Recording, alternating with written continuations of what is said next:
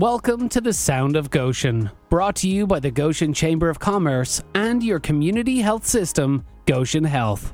Getting well and staying well. That's living vibrantly. Goshen Health can get you there.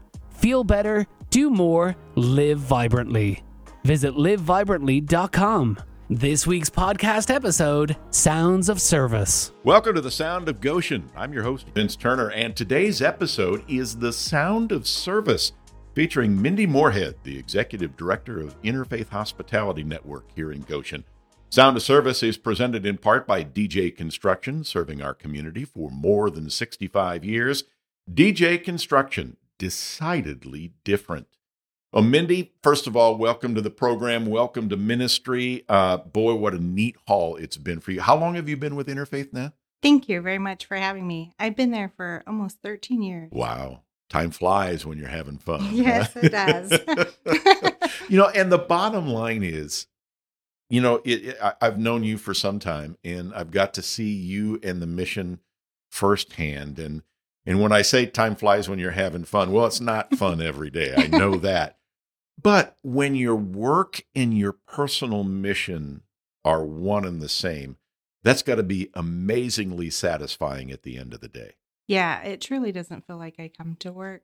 Mm-hmm. And I think that's it. That's the key to happiness all the way around is I come to work and I'm excited most days to be there. And I really enjoy what I do. So every once in a while, one of those days like, oh, why am I doing this? But then success stories come along. Yeah. And your ministry has been filled with them. And I want to get to that in just a moment. But first, for those folks who are tuning in who have certainly heard of the Interfaith Hospitality Network, but aren't exactly sure what it is you do, just kind of give us a little bit of the elevator speech on that.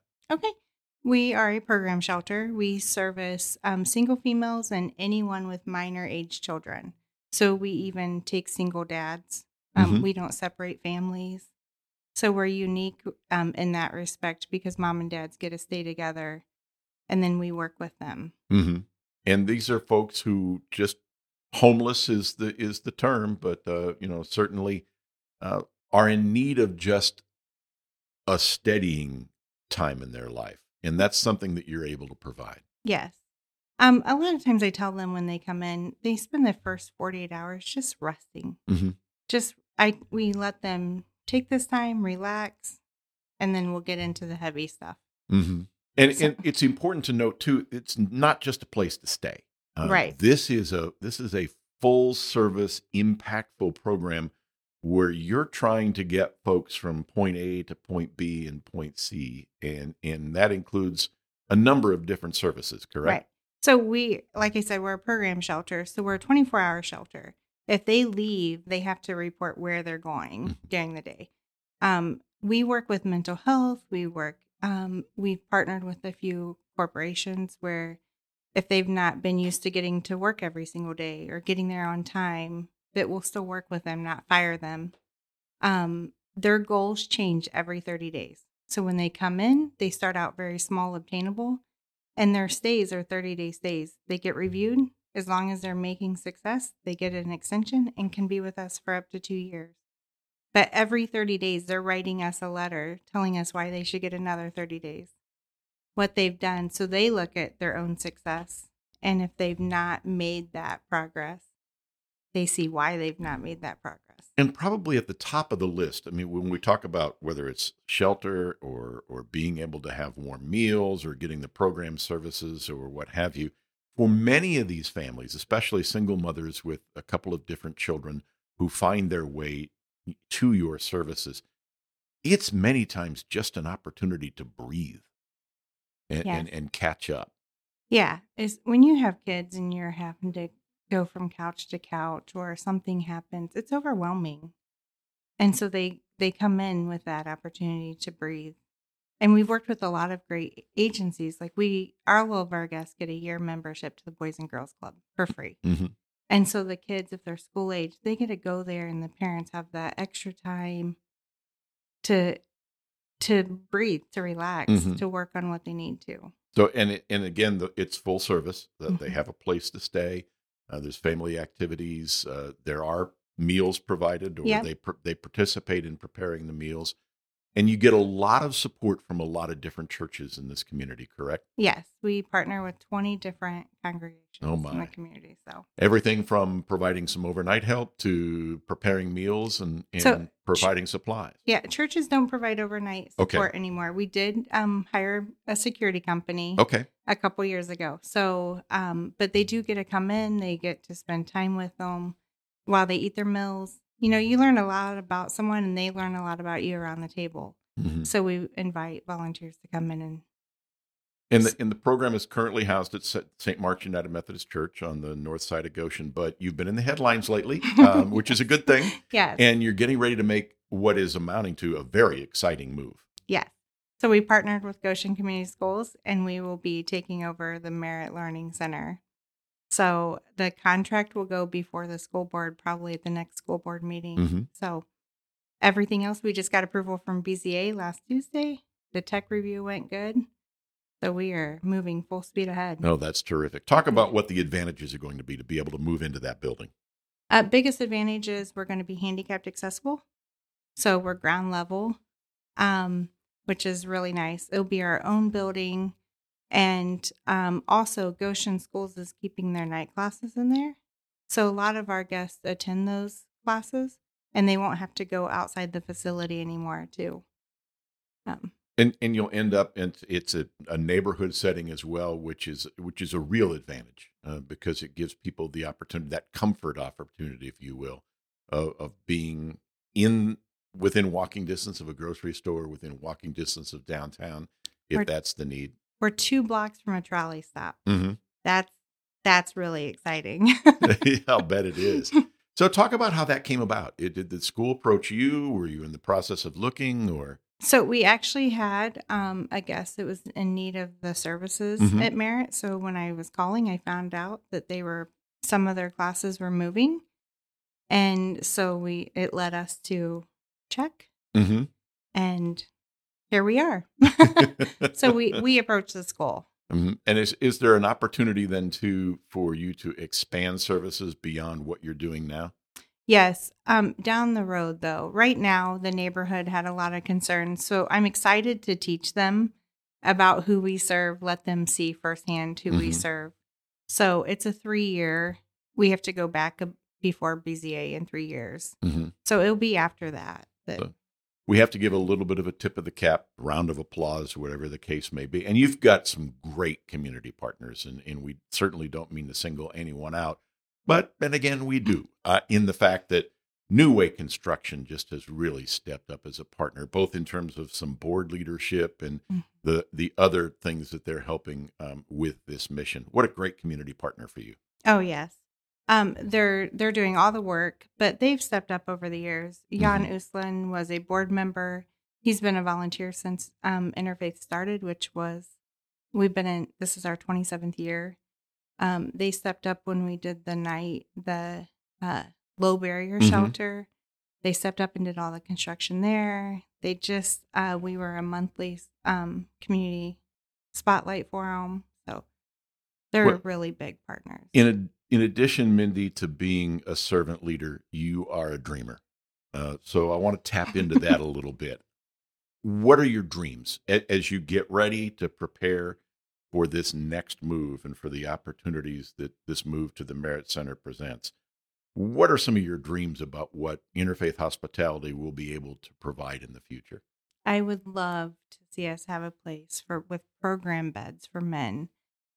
Just a small amount of men, what's needed for the Goshen area, them not to have to leave their community, but then also to have beds for older individuals, couples that don't have children. For men in particular, especially at this time of the year, with weather being what it is, what are some of the barriers, if you will? What have been some of the roadblocks from being able to provide? Because it just seems to be whether we're dealing with the tent cities that popped up or the shelter that did its best last year but wasn't able to replicate this year. What are some of those roadblocks that keep coming up? Well, I think, we did the low barrier for 3 years. The first year it went good because we had Polar Vortex, and we actually Interfaith had 2 facilities. We opened up the one facility during the day for the men where they were getting case management. Mhm. That right there is where we lack that case management for our men that are unsheltered. So then we got them all helped. We only had 1 repeat the next year, and it was for 1 night. So we took the 24 that we housed, and Mhm. only 1 needed service the next year. Case management's a big key. So Faith Mission has a great facility for low barrier, Mm-hmm.